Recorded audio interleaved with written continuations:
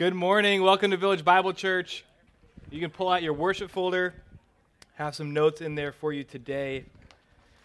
My name is Pastor AJ. I'm one of the pastors here. I work primarily with high school and children's ministry. And today I get to be with you. And so that's fun. The what? Kind of the same, yeah. People are the same. I mean, that's actually what you learn eventually. People are the same, just younger. We're in the book of Habakkuk today. Habakkuk. Nahum, Habakkuk, Zephaniah, Haggai, Zechariah, Malachi. If you don't have a Bible or an app, there's a table of Bibles right over there. You can grab a Bible from that table, and then there's extra worship folders there too if you want to grab the notes to follow along. Thank you, those joining us on the live stream who can't be with us in person today. It's good to worship still with you through this medium. We're in the book of Habakkuk. I just finished a series on the minor prophets with the with the youth, and we went through the entire corpus of the minor prophets. We went from Hosea all the way through Malachi, and just talked about how God is faithful with his people despite their unfaithfulness, how he is patient with his people, but how he's still a just God who visits iniquity and visits sin. And that's a little tiny bit of the background we need for today because we have not been in the minor prophets. We haven't been in a series on this group of books, but hopefully I can give you enough that'll keep you up to speed with us as we go through this. There is a constant in the covenants that when the people of Israel disobey, God says in Deuteronomy they will be cursed. Disobedience results in curse for the people of God in the Old Testament. And when they obey, that results in blessing. And so the people, when they make these steps that are intentional toward God, God blesses them through this Mosaic covenant. However, God has reminded them time and time again that he is a God who is faithful. Through the Abrahamic covenant, he promised that he would be faithful to his people. So this book has a little bit of that background in it. We're going to place this book right around 626 to 605 before Christ. 626 to 605 before Christ. It's written by the prophet Habakkuk, and it's written during the reign of Josiah. You'll see there on the first page of your notes, that's that first bullet point, is that Josiah is the king during Habakkuk's time, and we can see that he reigns from 640 to 628 BC. During that time, Josiah is the king, and you can find him there in 2 Kings 21 through 23. The book is focused on the prophet Habakkuk specifically, and you can think of another minor prophet that might be focused specifically on a prophet's interactions with God, and that prophet is Jonah. And so there's natural correlations and connections here between Habakkuk and Jonah, and I've laid some of those out just so we could see some of how Jonah did it horribly and some of how Habakkuk did it wonderfully, and look at those different connections through those prophets. Habakkuk decries the Israelite nation. He is so distraught with the people of Israel constantly being in sin and turning their backs on not only the covenant, but on their God, who was faithful, who led them out of Egypt and into a nation, who chose these people. Habakkuk decries the Israelite nation, and he questions God. And we'll talk about the posture of how Habakkuk does that, maybe some of the differences between how Jonah and Habakkuk do that as we get into the book there. But let's look at these correlations here between Habakkuk and Jonah, kind of to set the stage for what might be coming here in this book. The primary focus of the problem with God in both books. So we see Habakkuk, his focus is on the person of God. How is God going to look at sin and do nothing in Habakkuk's mind? In Jonah's mind, the problem is the problem. How dare you be a God who is patient? How dare you be a God who forgives? Jonah complains to God in Jonah 4, 1 through 2. They have a couple initial responses. Habakkuk has this complaint against God, and his initial response is, I'm going to sit at the Lord's feet. I'm going to ask him. I'm going to see what he says. Habakkuk was rightfully upset. Jonah was upset, but Habakkuk was rightfully upset, and he, in his posture, just turns to the feet of God and engages with him in this way. Jonah runs. Jonah has an issue with what God's doing and the exact character of God that makes Jonah even able to be a prophet of Yahweh. And Jonah runs. He's far away, does not engage with God. Their final response to God, Habakkuk ends this letter with worship and praise to God. He lists a few woes for those who might not submit to the Lord properly, but the letter ends just in sincere worship, from a place of feeling broken, but from a place of trust. Jonah ends with pouting and anger. Jonah 4:9, you can see that there. Jonah pouts and he gets angry. That's how Jonah ends. They have a strategy and approach to God. Habakkuk questions, but when Habakkuk questions, he's looking for answers. He's not saying, God, why would you do this? How dare you? I know the answer. Habakkuk questions and says, God, why are you doing this? Please tell me. Jonah just makes statements, accusations toward God, assumptions that lack complete understanding. Despite God's patience with Jonah, that's where Jonah ends up. Finally, they have this specific attitude toward God. Habakkuk fears the Lord and gains wisdom because of that. Habakkuk fears the Lord and he gains wisdom because of this interaction. Jonah refutes God and ends up in foolishness. Yes, I do well to be angry, Jonah says. So those are some of the similarities we have there between Habakkuk and Jonah, and some of the obvious connections that you might see. You might also want to think of this book in a similar way to the book of Job.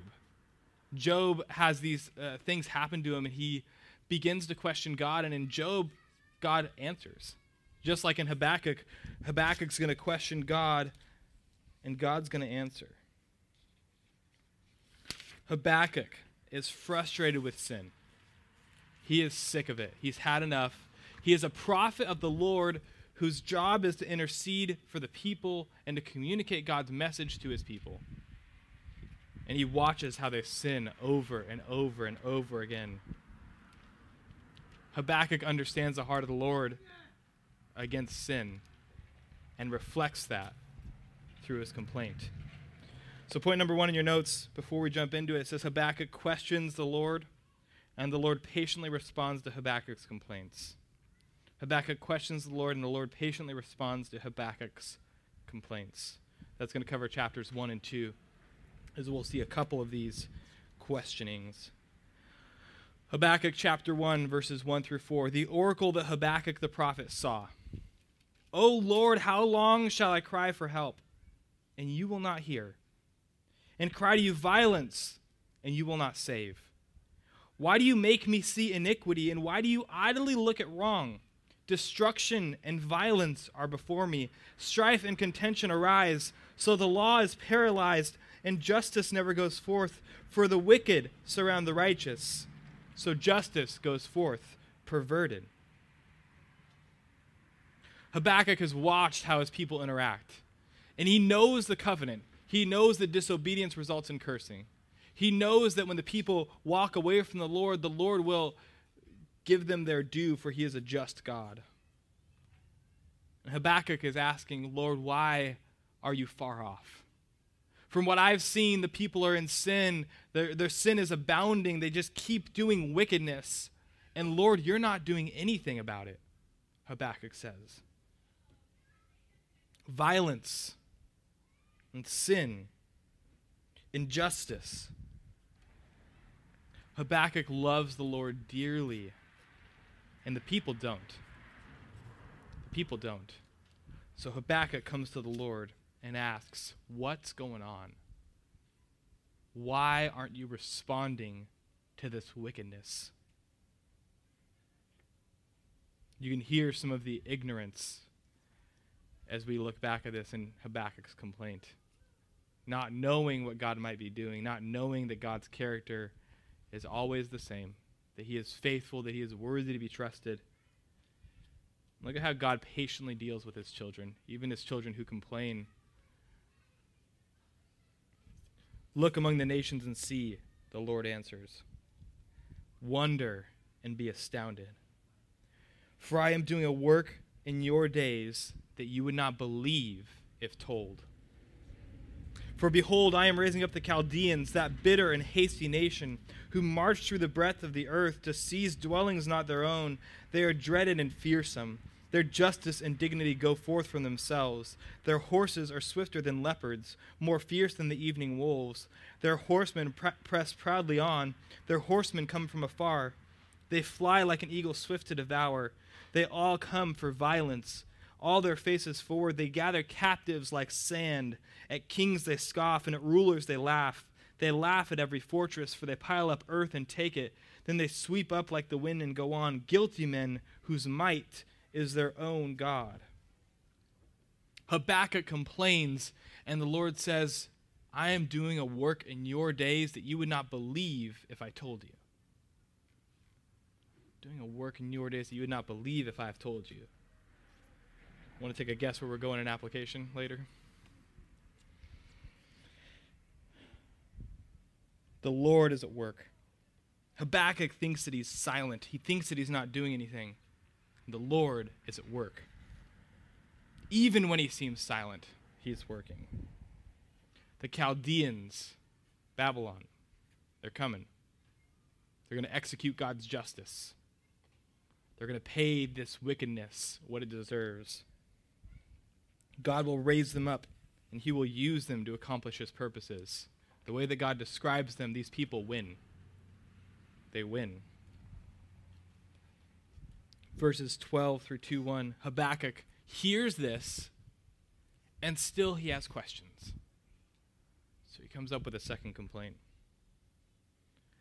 Are you not from everlasting, O Lord my God, my Holy One? We shall not die, O Lord. You have ordained them as judgment, and you, O Rock, have established them for reproof. You who are of purer eyes than to see evil and cannot look at wrong, why do you idly look at traitors and remain silent when the wicked swallows up the man more righteous than he? You make mankind like the fish of the sea, like crawling things that have no ruler. He brings all of them up with a hook. He drags them out with his net. He gathers them in his dragnet. So he rejoices and is glad. Therefore he sacrifices to his net and makes offerings to his dragnet. For by them he lives in luxury, and his food is rich. Is he then to keep on emptying his net and mercilessly killing nations forever? I will take my stand at my watchpost and station myself on the tower and look out to see what he will say to me and what I will answer concerning my complaint. Habakkuk lays out his complaint, and his complaint is based on the character of God. Lord, I know this is true about you. I know you who have pure eyes than to simply look at evil and do nothing. You wouldn't idly look at traitors. You wouldn't remain silent when wickedness is winning.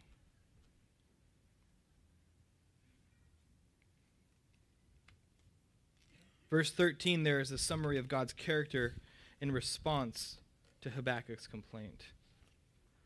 So what is the Lord going to do? What is the Lord going to do? Chapter 2, verse 1, Habakkuk says that he's going to take his stand at his watchpost. He's going to wait and see. What will the Lord do concerning this complaint? What is the Lord's response?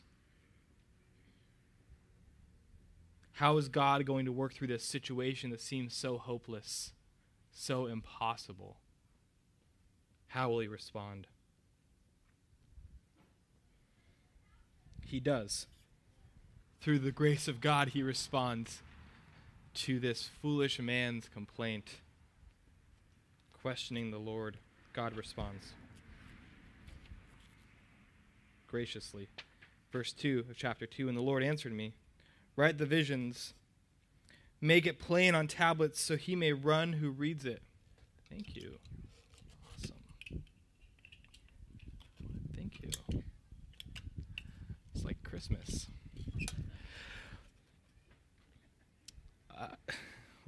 Write the vision, make it plain on tablets so he may run who reads it. For still the vision awaits its appointed time. It hastens to the end. It will not lie. If it seems slow, wait for it. It will surely come. It will not delay. Behold, his soul is puffed up.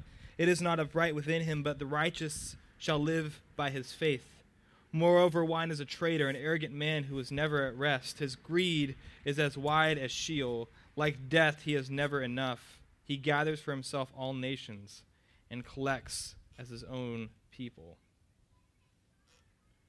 One of the issues with Habakkuk's complaint is that Habakkuk thinks that he has the right plan. He thinks that he has the right plan. He thinks he knows when it's supposed to work out. And according to him, it's not working out. So Habakkuk looks to the Lord and says, how come you're not doing things in my timing? How come you're not doing things how I think you should? And Habakkuk gets a gracious response from God. If it seems slow, wait for it. It will surely come. It will not delay. God's character never changes. If Habakkuk's concerned about God not being righteous or hating iniquity, wait for it. It will surely come. It will not delay.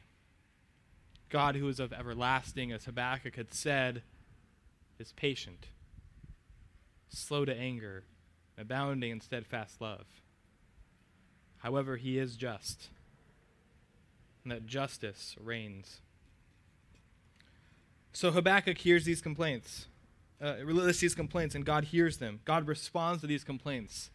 And God doesn't say to Habakkuk, you know what, in about 2 months' time, here's the exact plan on this day at this time, here's what's going to happen. Habakkuk hears from God, wait. If it seems slow, wait for it.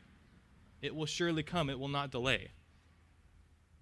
Habakkuk doesn't actually get the answer he's looking for. God moves forward and begins to pronounce woes. In verses 6 through 8, he says, woe to him who stores up things that are not his own. Shall not these take up their taunt against him with scoffing and riddles for him? Woe to him who heaps up what is not his own. For how long? And loads himself with pledges. Will not your debtors suddenly arise, and those who awake will make you tremble, when you will be spoil for them? Because you have plundered many nations, and the remnant of the people shall plunder you. For the blood of man and violence to the earth, to cities, and all who dwell in them. Woe to you who store up things that are not your own. These woes are pronounced judgment that are coming. Habakkuk says, God, why do you idly look at wrong? He does not. He does not idly look at wrong. It's coming. Verses 9 through 11, woe to him who gains through evil means. Woe to him who gets evil gain for his house to set his nest on high, to be safe from the reach of harm. You have devised shame for your house by cutting off many peoples. You have forfeited your life, for the stone will cry out from the wall, and the beam from the woodwork respond. The third woe was woe to him who gains because of his sin against others. Woe to him who builds a town with blood and founds a city on iniquity. Behold, it is not from the Lord of hosts. Let me stop there. The Lord gets serious in these minor prophets. He gets serious, and he has this righteous anger through his justice. And he uses this name, the Lord of hosts, meaning this God of heavenly armies. So these people hear this. It is not from the Lord of hosts. It's not from the Lord who has angel armies ready. Woe to you. That peoples labor merely for fire, and nations weary themselves for nothing. For the earth will be filled with the knowledge of the glory of the Lord as the waters cover the sea. The earth will be filled with the knowledge of the glory of the Lord as the waters cover the sea. For Habakkuk, something like that would be relief, would be peace, would be hope. The Lord's knowledge of the Lord will fill the earth despite people's sin and iniquity rising. Woe to him who tricks and coerces people through manipulation in 15 through 17.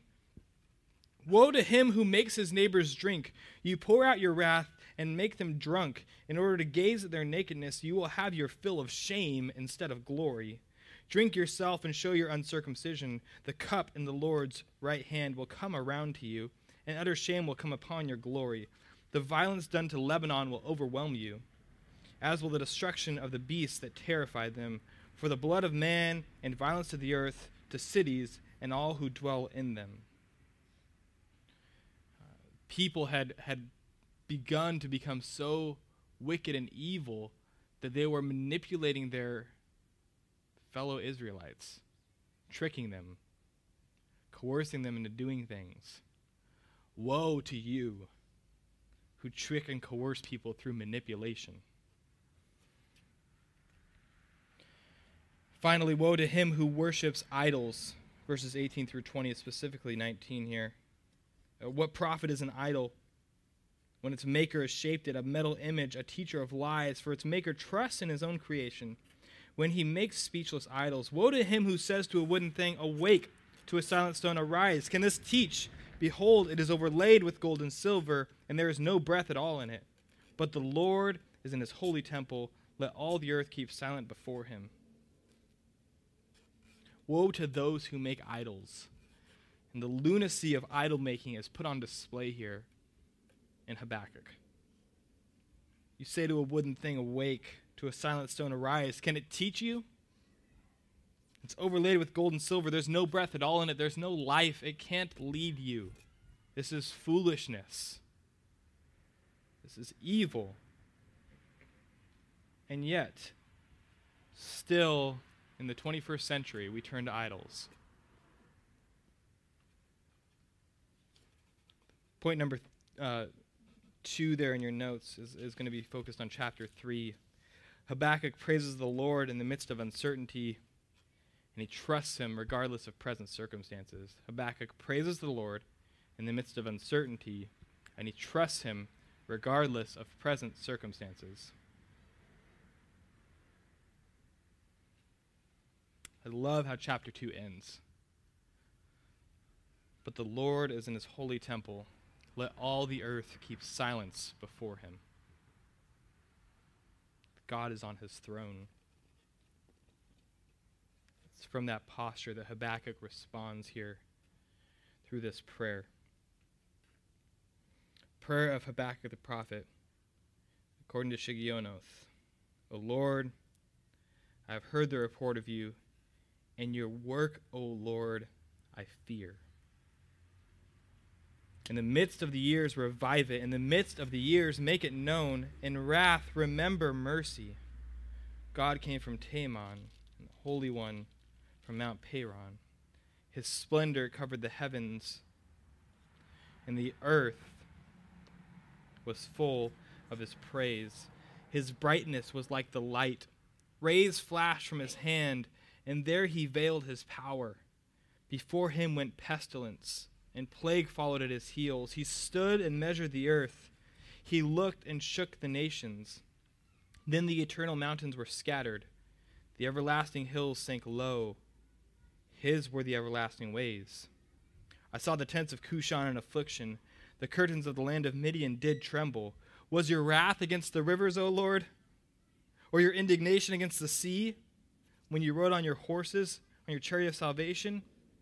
You stripped the sheath from your bow, calling for many arrows. You split the earth with rivers. The mountains saw you and writhed. The raging waters swept on. The deep gave forth its voice. It lifted its hands on high. The sun and moon stood still in their place, at the light of your arrows as they sped. The flash of your glittering spear, you marched through the earth in fury. You threshed the nations in anger. You went out for the salvation of your people, for the salvation of your anointed. You crushed the head of the house of the wicked, laying him bare from thigh to neck. You pierced with his own arrows the heads of his warriors, who came like a whirlwind to scatter me, rejoicing as if to devour the poor in secret. You trampled the sea with your horses, the surging of mighty waters. I hear, and my body trembles. My lips quiver at the sound. Rottenness enters into my bones. My legs tremble beneath me, yet I will quietly wait for the day of trouble to come upon those who invade us. Habakkuk responds. After seeing all of this and hearing the character of the Lord, he responds in worship. In that place where he was so frustrated with the iniquity of his people, questioning God, why aren't you doing anything? God said to him, if it seems slow, wait for it. It will come, it will not delay. And look at how Habakkuk's prayer ends. Yet I will quietly wait for the day of trouble to come upon the people who invade us. Habakkuk responds in worship. He recognizes the God he serves. His desire is to trust him fully. He lists these characteristics of God and how God has worked in the past and how he will continue to work, and his result posture is a posture of waiting. I will wait for the day of trouble to come upon people who invade us. God is going to work. And then he ends with this reflection of a place of uncertainty and brokenness, this place of not knowing what circumstances might come in the future. How will Habakkuk respond? Though the fig tree should not blossom, nor fruit be on the vines, nor produce of the olive fail, and the fields yield no food, the flock be cut off from the fold, and there be no herd in the stalls, yet I will rejoice in the Lord. I will take joy in the God of my salvation. God, the Lord, is my strength. He makes my feet like the deer's. He makes me tread on my high places. He reflects not on the circumstances, but on God's character. Because circumstances will not dictate his trust in the Lord. Though things might change for Habakkuk, his hope in the Lord isn't going to. Because it's not about the circumstances. So you have a blank section there at the end of your notes, as usual here. And I have a couple of them that I'm going to go through, but my prayer with these blank sections that I put there is that the Lord would bring something up for you to apply to your own life.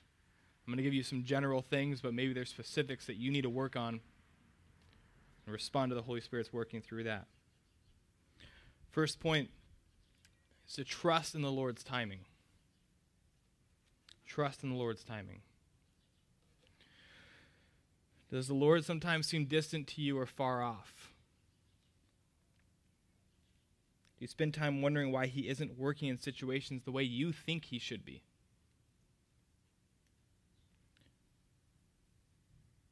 You know, I was talking to some people this week about the past year, 2020, and it's become this big meme to just complain about it and be like, 2020 is the worst year of all time, 2020 was terrible, oh, it did this. And I, as I sat and thought about it, I felt convicted. Paul writes from a jail cell and says, do everything without complaining or grumbling. Rejoice in the Lord always. Again, I say rejoice. And because we didn't get to do the fun things we wanted to do, we complain. Some of it was more serious than that, I understand. But the complaining and grumbling from believers is not characteristic of God's children. We rejoice in the Lord always. Again, I say rejoice. Just because the timing isn't right, just because it's not what you wanted, just because it's not what you had desired or hoped for or decided was God's will, doesn't mean that God isn't working. The Lord is at work. It is in his timing. These things will come to pass in his timing. And boy, are we an impatient people. Because our timing is what matters. on our time. Lord, you're being too slow with this. Lord, how come this hasn't come to pass in my life yet? How come this person still treats me this way? How come I haven't had a promotion? How come I haven't had better relational health? How come I haven't had whatever it may be? We get so impatient and we place these assumptions on the Lord. Lord, you must not be doing your work. And although we might not explicitly do that, we implicitly do it when we start complaining.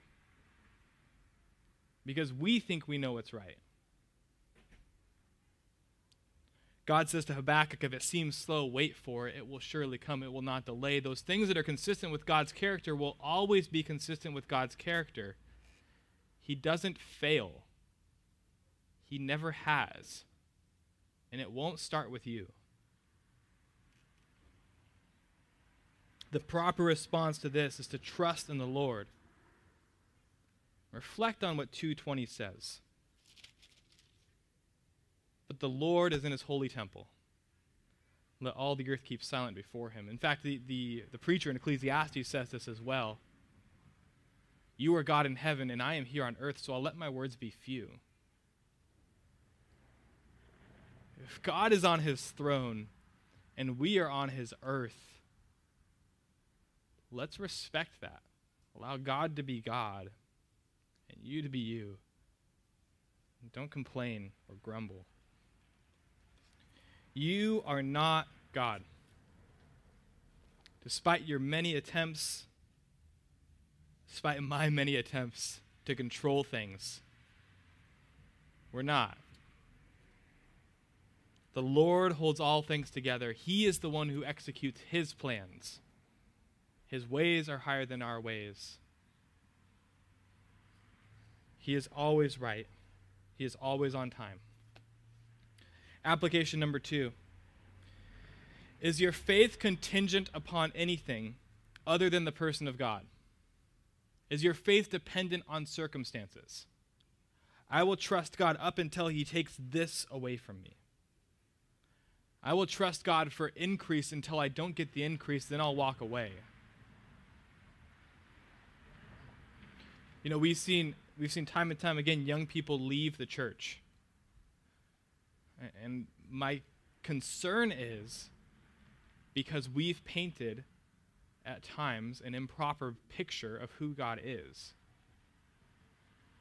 God isn't there to make your life on earth better. In fact, he promises the opposite. But he says, take heart, for I have overcome the world. Your eternal home isn't here. It's in heaven. When prayer isn't answered the way you want it to be answered, are you anxious? I know the Lord says to pray, so I'm going to go to him in prayer, and he's going to answer like this. There's not a lot of trust in there. If your prayers aren't answered the way that you want them to be, do you become anxious and worried? Regardless of what happens, can you say that you will rejoice in the Lord? And that has been a hard one. It's been a hard one I've seen firsthand people wrestle with this past year. Regardless of what happens, can you rejoice in the Lord?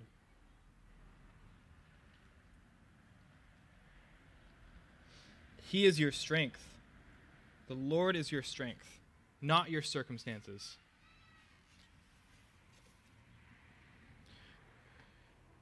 Job chapter 1. Let me read this to you. Job begins to lose everything he had. Things just get taken away from him so rapidly and quickly. His children, his possessions, and eventually his health. And in that moment, Job has a few options. He can turn to God and say, God, why did you do this? How dare you? Or he can worship, and that's what he does. Job arose and tore his robe and shaved his head and fell on the ground and worshipped. He said, naked I came from my mother's womb, and naked shall I return. The Lord gave, and the Lord has taken away. Blessed be the name of the Lord. In all this, Job did not sin or charge God with wrong. Job, in that moment of losing, everything that he wanted, everything that he had, drops to the ground, and his posture is worship. Blessed be the name of the Lord, despite his circumstances being bleak. Habakkuk does that same thing here in the end of Habakkuk. If nothing works out, verse 18, yet I will rejoice in the Lord. I will take joy in the God of my salvation. What is your hope in? In whom or what do you place your trust? If it's not the Lord, you're missing it. God holds all things together. He always has and he always will. This year will have disappointments. This year will have frustrations. This year you will be tempted to grumble and complain. Let's keep the main thing this year. Let's focus on the Lord above all else. Let's preach his gospel. There are people all over the world who need to hear the good news, who need hope in a dark time. Let's not add to the despair in the world. Let's bring the hope that we have in 2021. Let me pray. Lord, thank you for your word. Thank you for just the opportunities we have here to worship you and to praise you. Lord, I ask that you would draw us closer to you than we've ever been in 2021, that you would help your church to be mobile, that we would be spreading hope and spreading joy this year, that we wouldn't be a people who complain or grumble, but a people who worship and praise. Be with us this week. In Jesus' name, amen.